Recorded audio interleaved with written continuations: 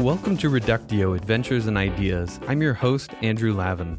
Reductio is a show about philosophy, about ideas, and about understanding ourselves and our world more clearly. Brought to you by Inverted Spectrum Media.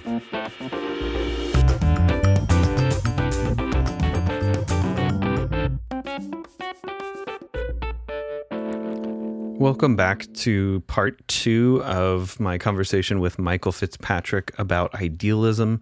So the first part, we kind of laid out a common conception of what idealism is, and then we started to address a couple of concerns in idealism or ideal theory versus non-ideal theory, and tried to make sense of what are non-ideal theorists picking up on when they distinguish themselves from ideal theorists, and what sort of critiques of idealism or ideal theory are fair and what sort of critiques are not fair, or maybe are fair only of certain practitioners of idealism or ideal theory. And in this next episode, we'll sort of talk about maybe a little bit more practically about how do you actually engage with political decision-making and political movements and political deliberation. And I hope you enjoy.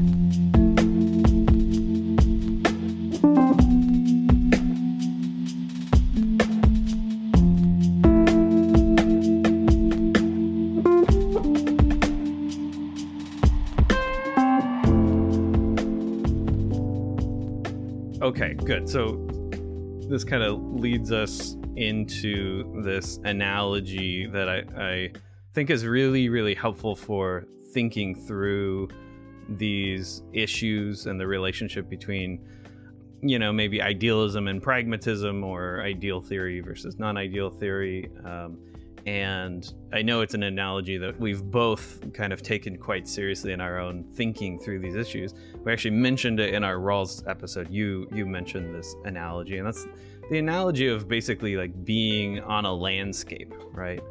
And it's helpful because quite literally, right, navigating where to go as a society or a community or a nation or a state is navigating a terrain, right? There are ways to go. There's paths you could follow that would lead in one direction, and paths you could follow that would lead in another direction.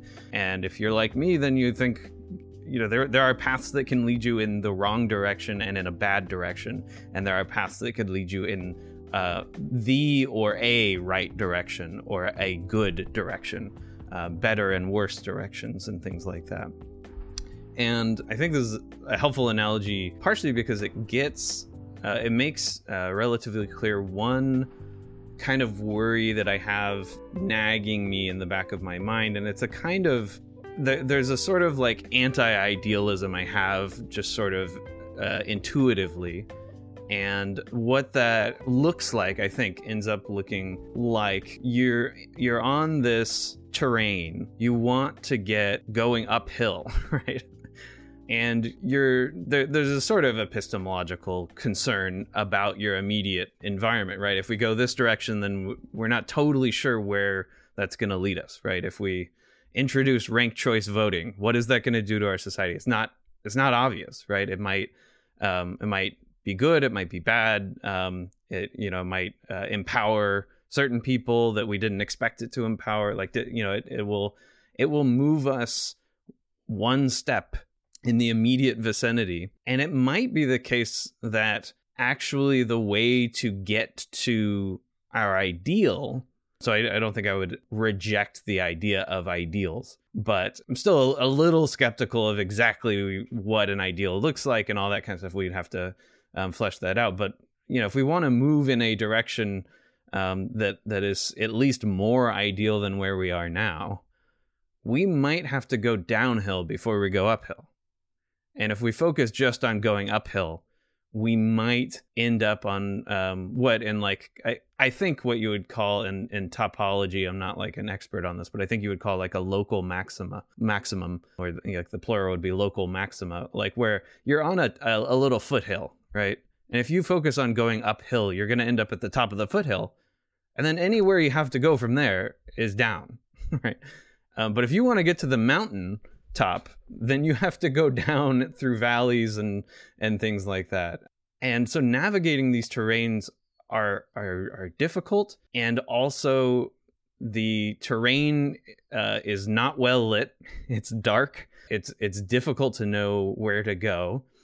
And so there's like sort of just as a matter of like how to carry out politics and political moves and political discourse, there's a part of me that really strongly feels like we just have to make a step and then survey the landscape around us and see what did that do for us, because we don't know antecedently how to get it's like we're never in Moses's position where we're actually at the mountaintop and we're actually seeing the route to the promised land.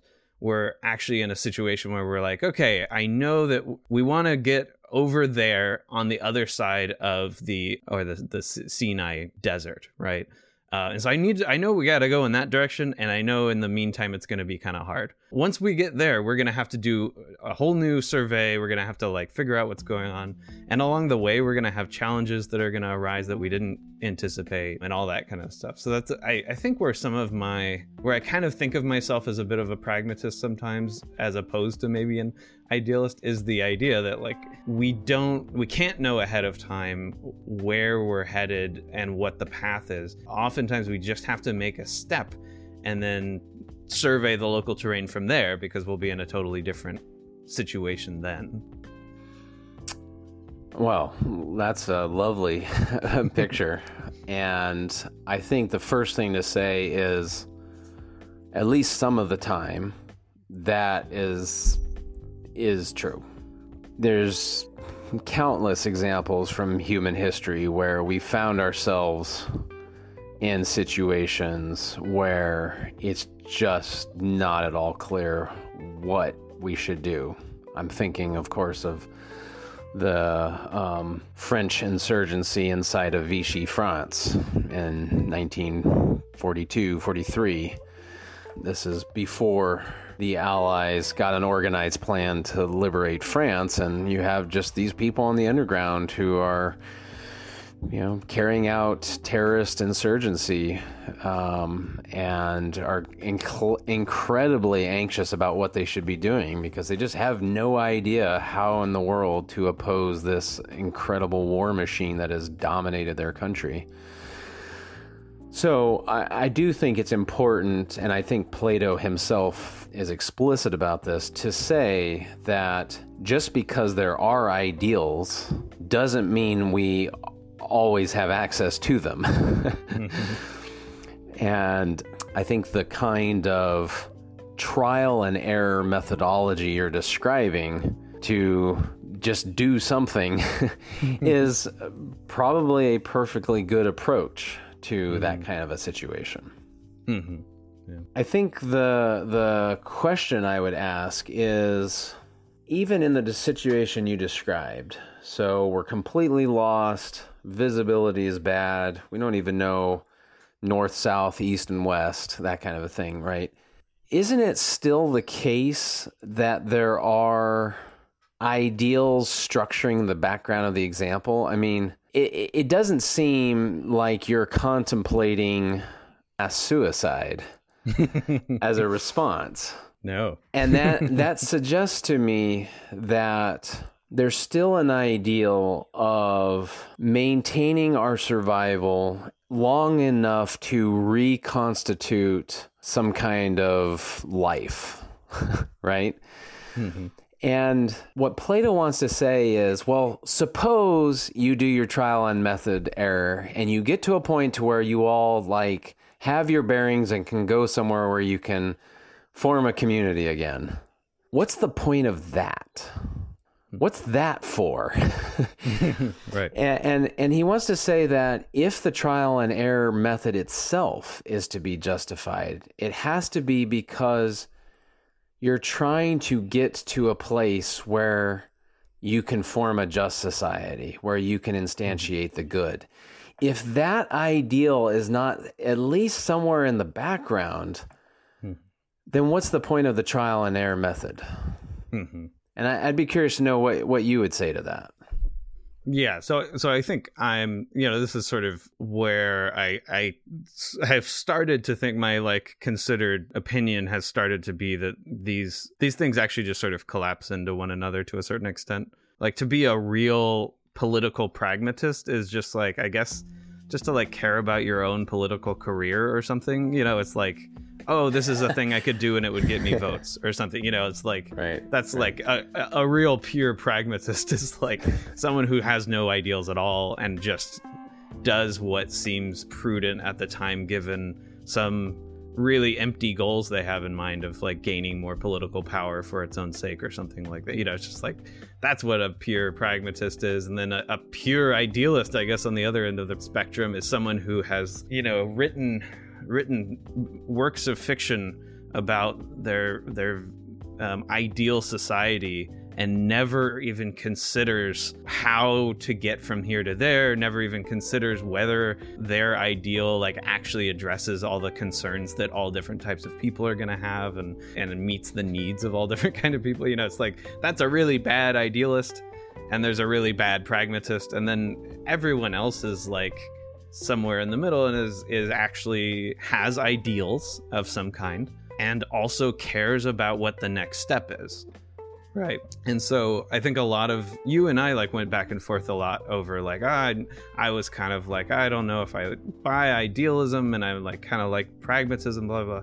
And I've like come to think most of what we were actually arguing about is like concrete things that we actually concretely wanted to do. So the conversation ends up being about maybe different ideals, but I think that's actually less common. I think the most common disagreement ends up just being about how do you get from here to the ideal, because most of the time we all basically agree on a lot of ideal things. Even maybe I can out you as a skeptic of democracy, but I still think you believe in a lot of democratic ideals, right? And so you still and I should say I share a lot of your skepticism, and that's part of why I think there's a sense in which we're both sort of people who accept democratic ideals. Then there's a question of like, how do we actually flesh it out? How do we actually get from here to there? What's the next step? And those are far more challenging and stuff like that. But I do think most reasonable people actually do agree on a lot of the ideals a lot of the time, and actually have ideals that they want to uphold. Just like I think a lot of people who detract from liberalism are angry at the actual versions of liberalism that come about, rather than like, it's very clear that things that John Locke say and things that Thomas Jefferson say give you a society where there is no slavery, right? Even though they were both slave owners and might have even written some stuff that was kind of pro-slavery or at least, sympathetic to the status quo when it came to slavery and stuff like that. But it's like, but we all basically agree on the ideals of basic human equality and what a basically good human life looks like, and that it doesn't look like being a slave, Yeah, let me, so I share that view too. I think as Rawls formulated in a theory of justice, ideal theory and non-ideal theory should be two halves of one whole.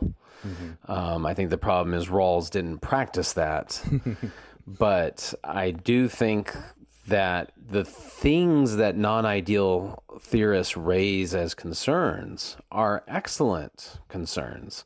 Mm-hmm. They should be incorporated into our ideals. Right. So I'll give a quick example here. I think war is evil, and that the only ideal we can have is peace. But I'm not a pacifist. I consider myself an anti-war non-pacifist, which means I do think that sometimes we have to fight war to make peace possible. Mm-hmm. And so this is what you were describing when you said sometimes we have to go downhill to go uphill. Yeah, it's a great example. But Plato's way of thinking about this is you have to, if you're going to fight a war, you have to fight a war in a way that makes peace a live possibility afterwards. Yeah. That's the, I think, where pragmatists and idealists have sometimes gotten into a fight. Right. Is pragmatists will sometimes fall into a by any means necessary trap.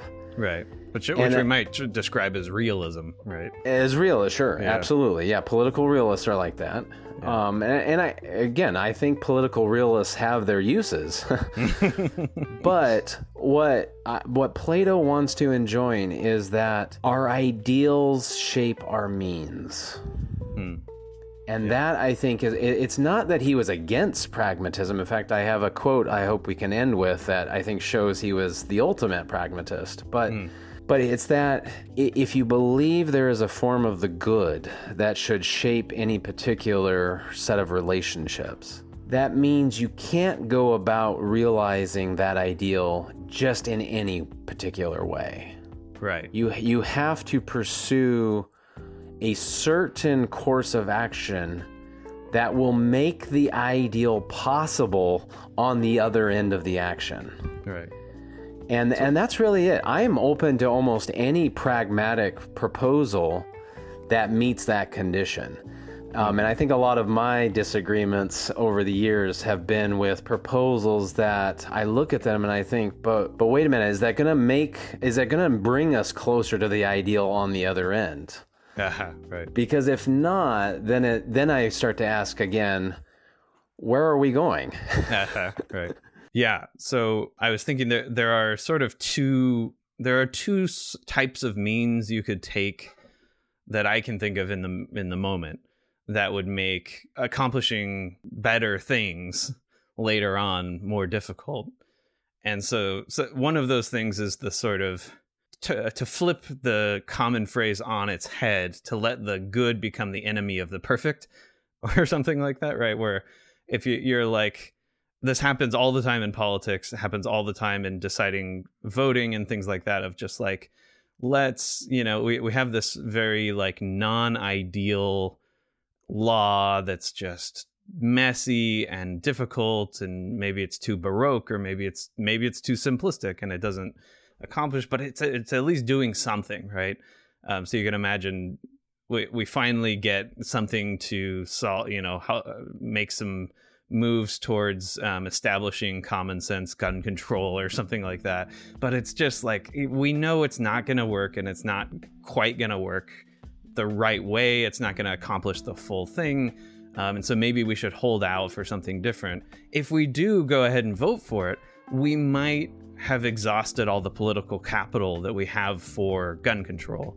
And then in 2 years, when we go back to try to do more gun control, everyone's like, we already did that. Like we already figured out gun control or whatever. Let's move on to a different thing. When, the people who like deeply care about gun control reforms and things like that are going to be left without any options at that point, because we've sort of exhausted the political capital. You run the risk in the opposite direction, right? If we vote something like that down, then it's like, well, we put gun control in front of you and you voted no on it. That's happened in California a number of different times when it came to like certain kinds of, just sort of consumer protection laws and stuff. It's like, well, we put it in front of you and you all voted no, when a lot of people voted no because it wasn't a very good law, and it wasn't actually a referendum on the issue itself. So that's one thing, is the good being the enemy of the perfect. And then the other thing that you could do is where I think like the war example is one example, just like the scorched earth thing, where you go so far as to exclude certain people from political discourse or even from like the goods offered by society, so that you've effectively excluded them from society, and then they don't go away and they're still there. Right. And, maybe there's a sort of analogy with the Civil War. I don't know. I'd be kind of timid about making that, not being a historian and not knowing, but, sort of like. Well, let me give you a pithy phrase that we can play with here. Yeah. That's a very sharp way to make the point. Yeah. Genocide is an excellent way to make peace. Yeah. And no non-ideal theorist is going to advocate that. Why? Mm-hmm. And it's because we don't think peace by the annihilation of those who are causing you antagonism actually is a realization of the ideal of peace. We think, no, peace means everybody who's here right now forming a healthy set of relations with each other. Right. Yeah. No, that's a great example of at the end of the day, you either separate and then form, a sort of allyship with a different country that you're not in the same country with, which I have not let go of the possibility that that's the right thing to do, actually. But right, I would say I haven't ruled it out, I guess is what I should say. Or you have to make peace. You have to find a way to live together and to make a society together. And it's not obvious what the right move is, but what the wrong move is to, go to war or attempt genocide, or attempt to just so marginalize one point of view that those people aren't actually invited into the community. They're just shoved aside and made irrelevant. As tempting, every day I have that fantasy, right, of just shoving people to the side and not acknowledging them because they seem to me to be so irrelevant from things that truly matter. But I also, the angels of my better nature, remind me every day also that that's not the way you can actually achieve lasting peace. Yeah, some quick Plato things here as we just wrap this up that I think are, again, show how practical and relevant Plato was. Again, Plato's watchword is if it's not good for all, it's not good.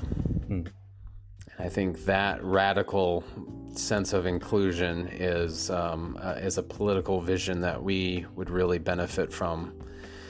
Another thought is that the thing that everybody has missed in Plato is that different contexts are going to manifest the good in different ways.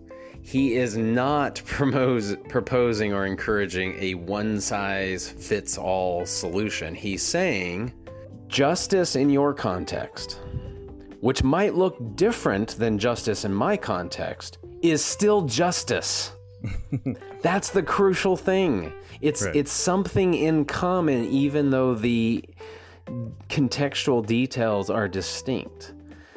And that way, I, in my context, can advocate for justice for you, and you, in your context, can advocate for justice for me, because it's the same universal form, even though the pragmatic, on-the-ground practice of it is going to require different strategies.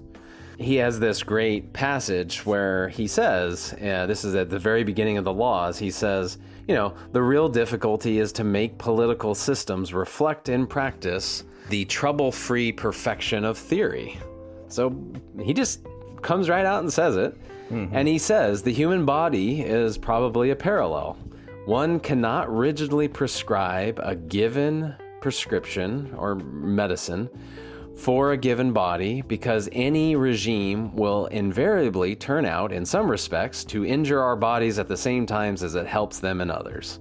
So he's acknowledging that, these contextual sensitivities are intrinsic to the political situation. And I think we've created this kind of extremism where we say either there's a one-size-fits-all ideal, right, or we say, screw the ideal and just do what works. Right.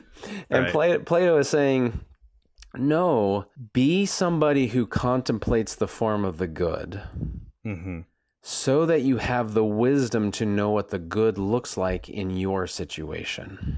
Right. Yeah. And I kind of started thinking about this conversation as thinking I feel like I'm kind of the Aristotle to your Plato a lot of the time.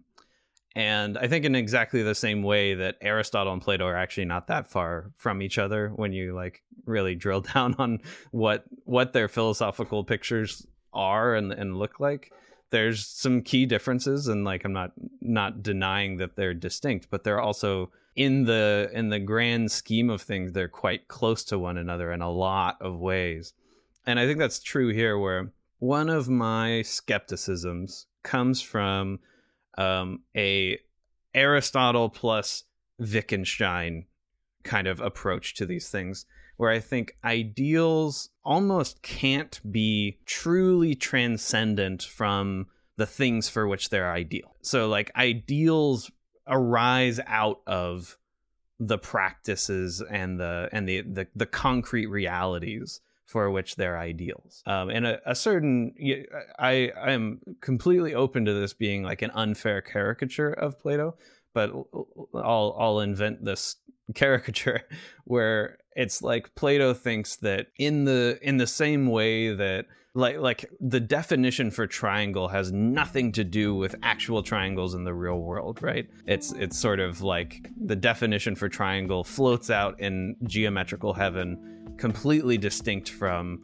real attempts at making triangles in the real world. And we can use these, concrete attempts at triangles to try to learn things about geometry, but at the end of the day, we're like using these sort of pale reflections of real geometry or something.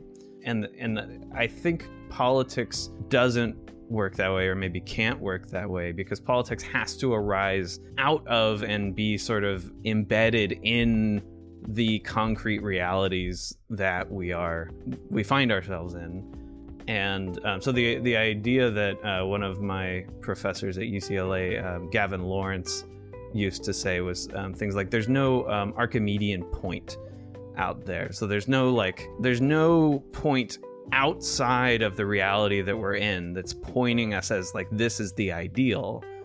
What the ideal is something that arises directly out of what we're doing. And I think that's kind of the picture you're giving of Plato, actually, is not, if you want to know what a citizen is, then let's like define in the way that you define a triangle what a citizen is, completely divorced from the actual behavior of real citizens. No, you actually look at what is a citizen, what is a citizen for, and then your picture of what the ideal citizen is arises out of looking at real societies and the way that real people interact in a society. It doesn't arise out of just like the axioms you have that you derive a theorem that is, this is what a citizen is, or something like that, and it's completely divorced from concrete reality, right?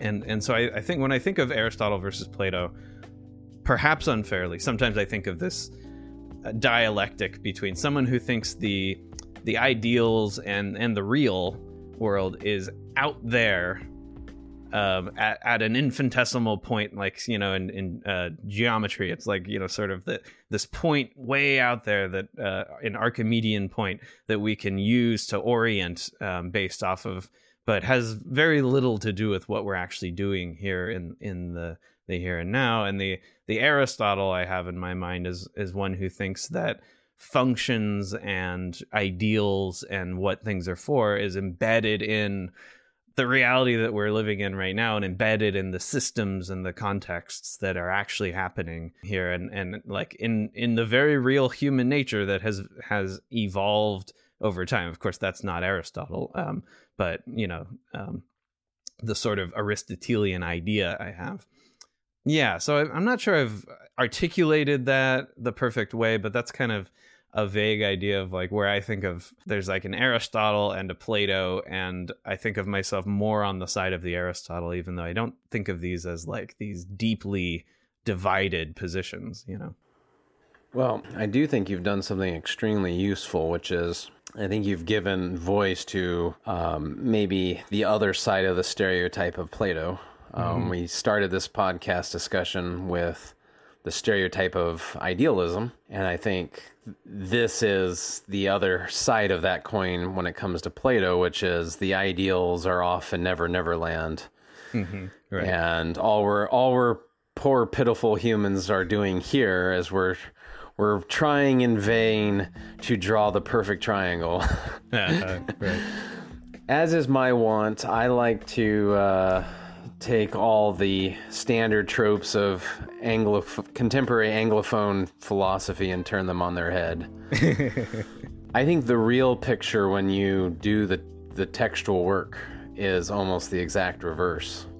I think Aristotle is the one who has these pictures of natures that are really difficult to justify on empirical reality. So, the easiest one, for example's sake, is the opening of the Politics, where Aristotle gives, a non-racist defense of slavery. He thinks some people, not based on race, but based on other things, are just born to be slaves by nature. Plato doesn't make that mistake. He argues against the idea of slavery being inherent to anybody. And in my view, my reading of Plato, he sows the seeds for an abolition of slavery. And I think the difference between them was precisely that Plato's methodology was, in all of those dialogues that he writes, is to run a bunch of concrete thought experiments of what if we did it this way? What if we did it this way? And he's like doing the trial and error testing that you were talking about earlier. Yeah. And he doesn't buy into this idea that we're locked down to these predefined essences. To the contrary, he starts almost every dialogue by throwing out a bunch of definitions and then calling them all into question. And as far as the heaven of forms idea, that all these ideals are floating off somewhere and we just gotta set our compass to the right thing, I think that has been a misunderstanding of a literary trope. Plato was a master literary writer.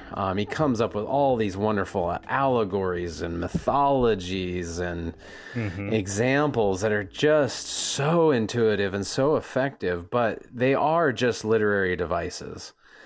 And I do not think that an accurate read of Plato is that he thinks there's like this other realm where these forms just float around or something like that.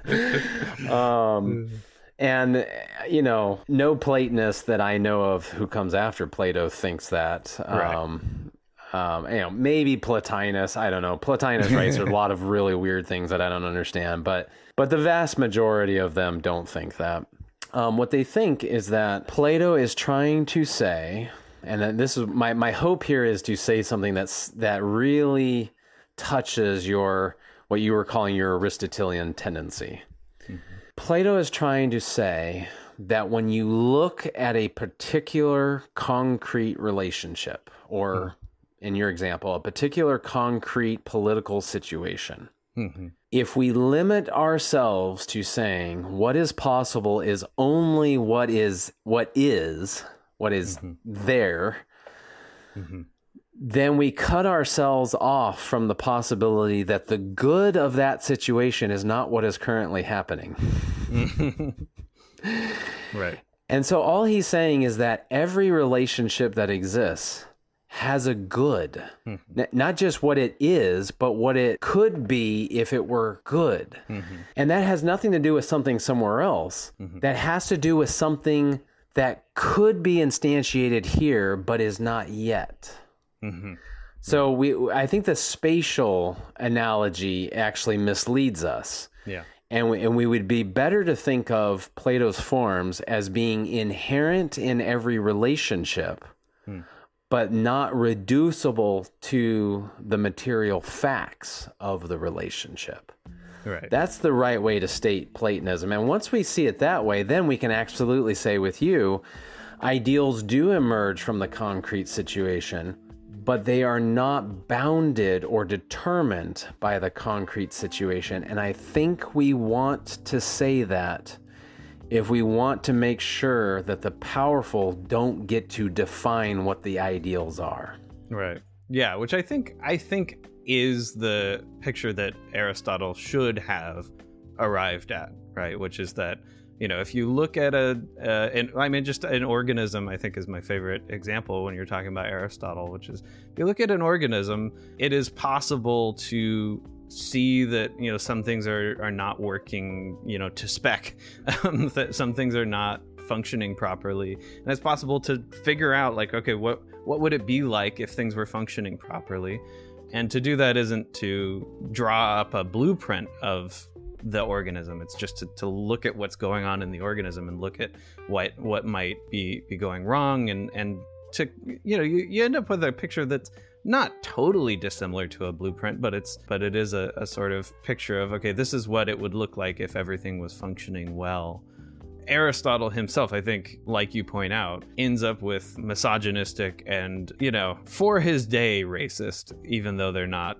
Like you point out, it's sort of anachronistic to call them racist, but he does have these sort of like ethnocentrist views and things like that. Like he has bad views, and it's partially because he probably pays too close of attention to the way things are and is bounded in his imagination by the way things are. Whereas Plato, like you pointed out earlier in our conversation, believes very strongly that our imagination should not be bounded by, it should be informed by, but not bounded by the way things are right now. And so, yeah, I think it's certainly, if you look at their actual views on concrete things that still matter to us today, like, it's Team Plato all the way, right? He's the feminist, and he's the, like you say, maybe sort of proto-abolitionist and things like that. Like he clearly has the right views on that. And Aristotle clearly has the wrong views on some of those things,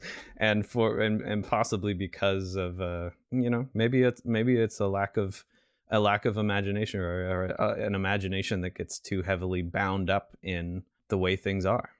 And what we're imagining is not, gosh, I wish I could live in that perfect city in the clouds. Right. What we're imagining is, what if this city was closer to the good of this city than it currently is? Mm-hmm. Right.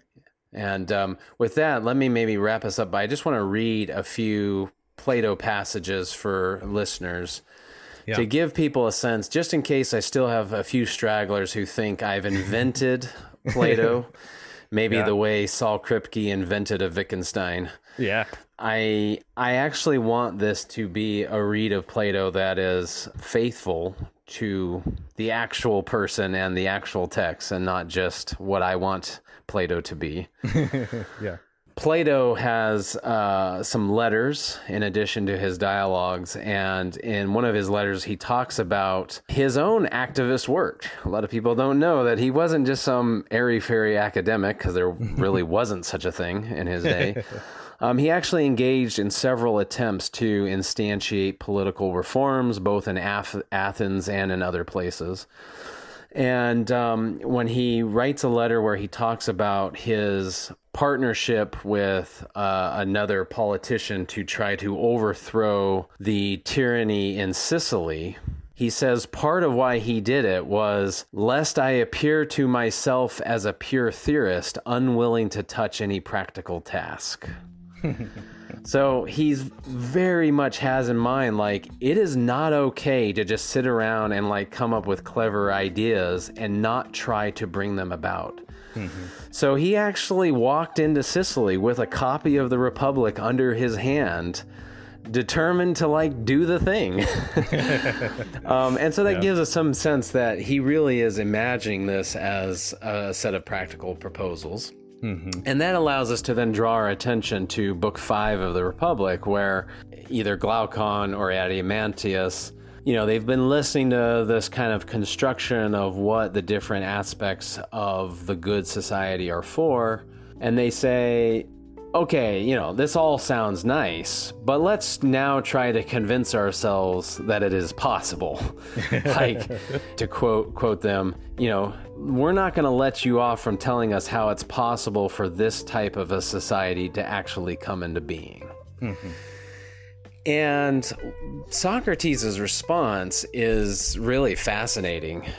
This is Book 5, 472C to 473B for those nerds who want to check my math here.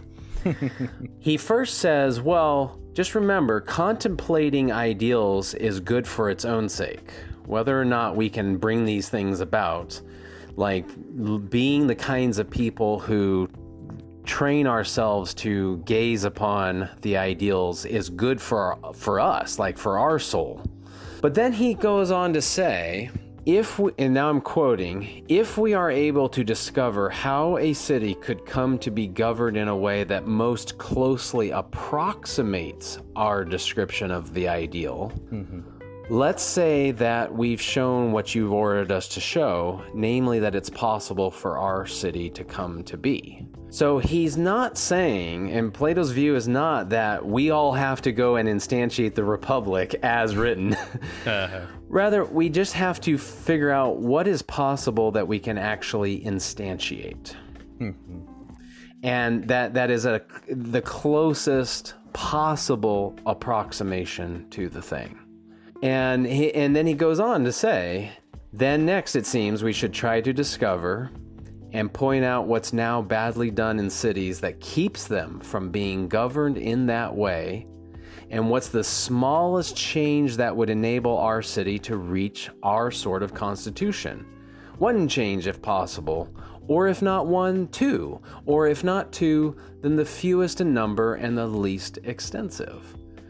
So he's saying, like, okay, yeah, we sit down and we figure out what's the closest approximation to the ideal, and then we figure out what's the steps that have to be taken to get from our current situation to that closest possible approximation. This is right here in the heart of the Republic, which is supposed to be, Plato at his most ideal. No, it's Plato at his most practical. He's saying, here's the ideal, and now what we're going to spend the rest of the Republic doing is figuring out how we get from there to here. His point here is to say that we have to differentiate between possibility and difficulty. Plato believes that the good society is possible, and he takes extensive pains throughout the Republic, the statesmen, the laws to show that it's attainable. But sometimes I think we make impossible what is just hard to do.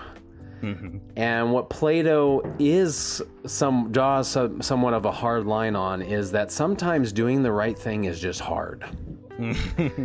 And so that's the kind of note I wanted to end on here, is saying, like, Plato is very clearly right here in the Republic very sensitive to non-ideal conditions, very sensitive to pragmatic concerns, very sensitive to not just saying something that's true in theory but could never be done. But he wants to push back and say, ask yourself, are you worried about the possibility of something, or are you worried about the difficulty? Because there are no roads to the good that aren't difficult. And I think that's a really striking thing to realize. Like, we think about the civil rights movement from the Montgomery bus boycotts all the way until Johnson signs the Civil Rights Act of 1964. Right. Like, there are no roads open. There are no roads open to them that are not difficult. And so if the only roads to the ideal are difficult, we want to make sure that whatever pragmatism we bring in, which I'm all for, whatever non-ideal considerations we bring in, which I'm all for, they don't have as a condition, well, let's do the things that aren't difficult. Right. Because if we do that, we give up the ideal. And the ideal is worth fighting for. Yeah. Amen to that. I want to bring up one thing, because I think this is going to sort of nag in the minds of some listeners, but maybe we can keep this kind of brief, because we've run short on time. But I do think one of the things that gets to me, and I think gets to a lot of people, is so sometimes thinking too much about the ideal and what an ideal society looks like, and even thinking too hard about how to get from here to the ideal, can sometimes get in the way and rob attention from people who are suffering in the here and now, and people who are being oppressed and murdered and brutalized and killed and assaulted, and people are suffering right now. And so I think my most resistant moments to like sort of idealism, or to this sort of picture of how to go about thinking about politics, is thinking about like the very real cost of different ways of moving forward. And I don't think this is necessarily like a challenge that you have to answer for, because I do think everyone is going to have this problem to a certain extent. Like it's like you say, all roads are difficult. All roads that lead in a even moderately good direction are difficult. Like they're not even all roads that lead towards the ideal. Like all roads are difficult. And also all like basically whatever we do, people are going to suffer as a result. And so I do think this is a problem that everyone faces. I don't think it's really unique to the kind of picture that you're painting of Plato, or the kind of idealism that you're defending here. But I do think it like bears mentioning, because this is the thing that keeps me up at night, and it's the reason why I'm tempted to keep voting for really disappointing candidates. And it's because I just can't bear to see people suffer. And I think, I care so much about the individual people involved, maybe even to a detriment of actually getting us moving towards an ideal. And I think there's a real tension there. So, yeah. Yes, I very much endorse everything you just said.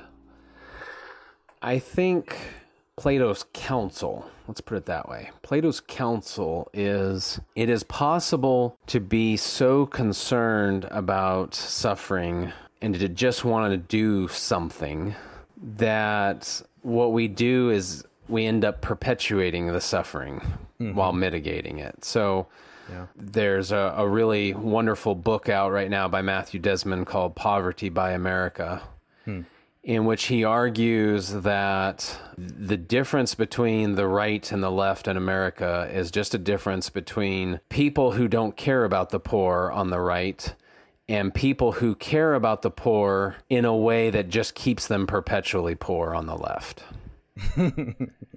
In other words, because they're so concerned about the suffering of the poor, they enact all these programs that keep the poor just helped enough to not like die, but not enough to cease to be poor. And what Plato wants to say is absolutely we should start from the suffering. That's going to be our first clue, like where to look for where the good needs to be instantiated. Right.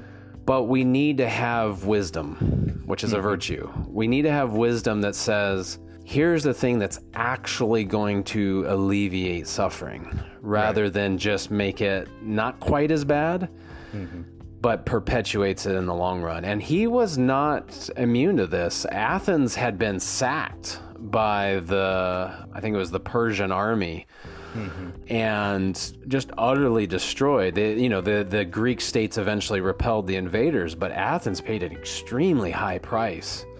And that was one of the things he was thinking about, like, whatever else happens, we've got to prevent foreign empires from just destroying entire city-states. Like, this is horrible. Right. And so he was trying to come up with really practical proposals in the Republic on how to do that. And that shows, I think, a real sensitivity to suffering, but he wanted to make it so that it was a real solution.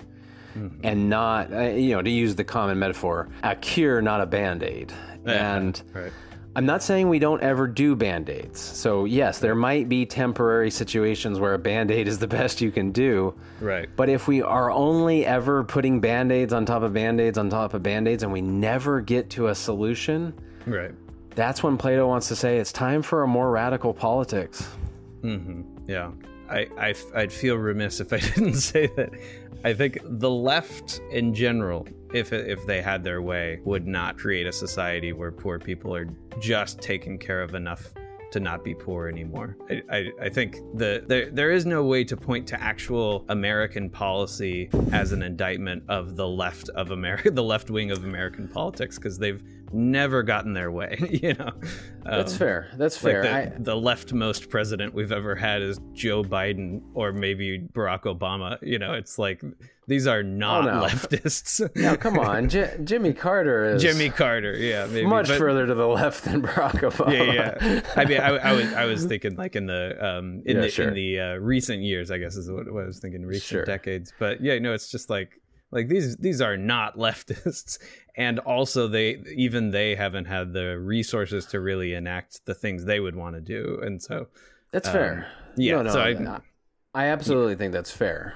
Mm-hmm. But I actually think your comment, we got to have a little bit of disagreement here. Exactly. I think your comment shows the depth of Matthew Desmond's point, which is why then is the left not getting its way? Because I don't know anybody who's more virulently in support of, democratic institutions than the left. And I just want to say, like, Plato is not a Democrat, lowercase d, for a reason, because he doesn't think it is okay for a minority of the population to prevent the good being shared by all. And that is exactly what contemporary liberal democracies create.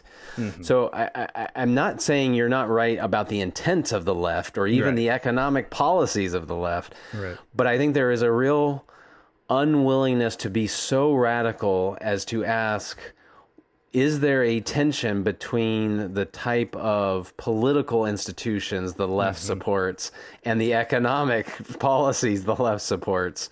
And if there is a tension there, what should we do about it? Plato has a very clear set of suggestions. I would love to, I'd love to sell them some. Yeah, I'll leave it there. I think that's a good spot to leave it. Michael Fitzpatrick, thank you so much for joining us. That was a super interesting conversation, and I really appreciate you sharing your wisdom and your deep reading of Plato with us. This was super fun, and I hope some people are inspired to read Plato in a new light.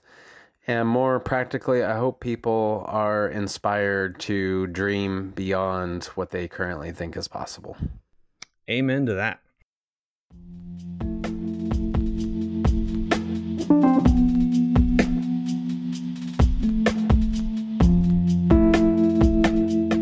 Thank you to Michael Fitzpatrick. Thank you for listening.